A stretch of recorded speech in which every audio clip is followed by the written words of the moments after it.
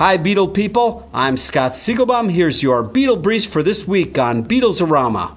The city of Liverpool will be hosting a special season of cultural events celebrating the life and music of John Lennon. The events kick off on October 9th, John's 70th birthday, and conclude on December 9th. The celebration will include a tribute concert entitled Lennon Remembered, a birthday celebration at the Cavern, a poetry competition, a film festival, lectures, art exhibits, and more. John Lennon's piano, in which he composed the song Imagine, is now in North Phoenix at the soon-to-be-open Musical Instrument Museum. The museum is scheduled to open on April 24th. And finally, EMI is toying with the idea of licensing its music catalog, including the Beatles' music, to other record labels in order to bring in some badly needed cash.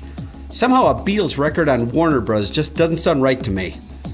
Check out rare Beatles-signed artwork as well as famous Beatle photographs and animation at www.rockartshow.com.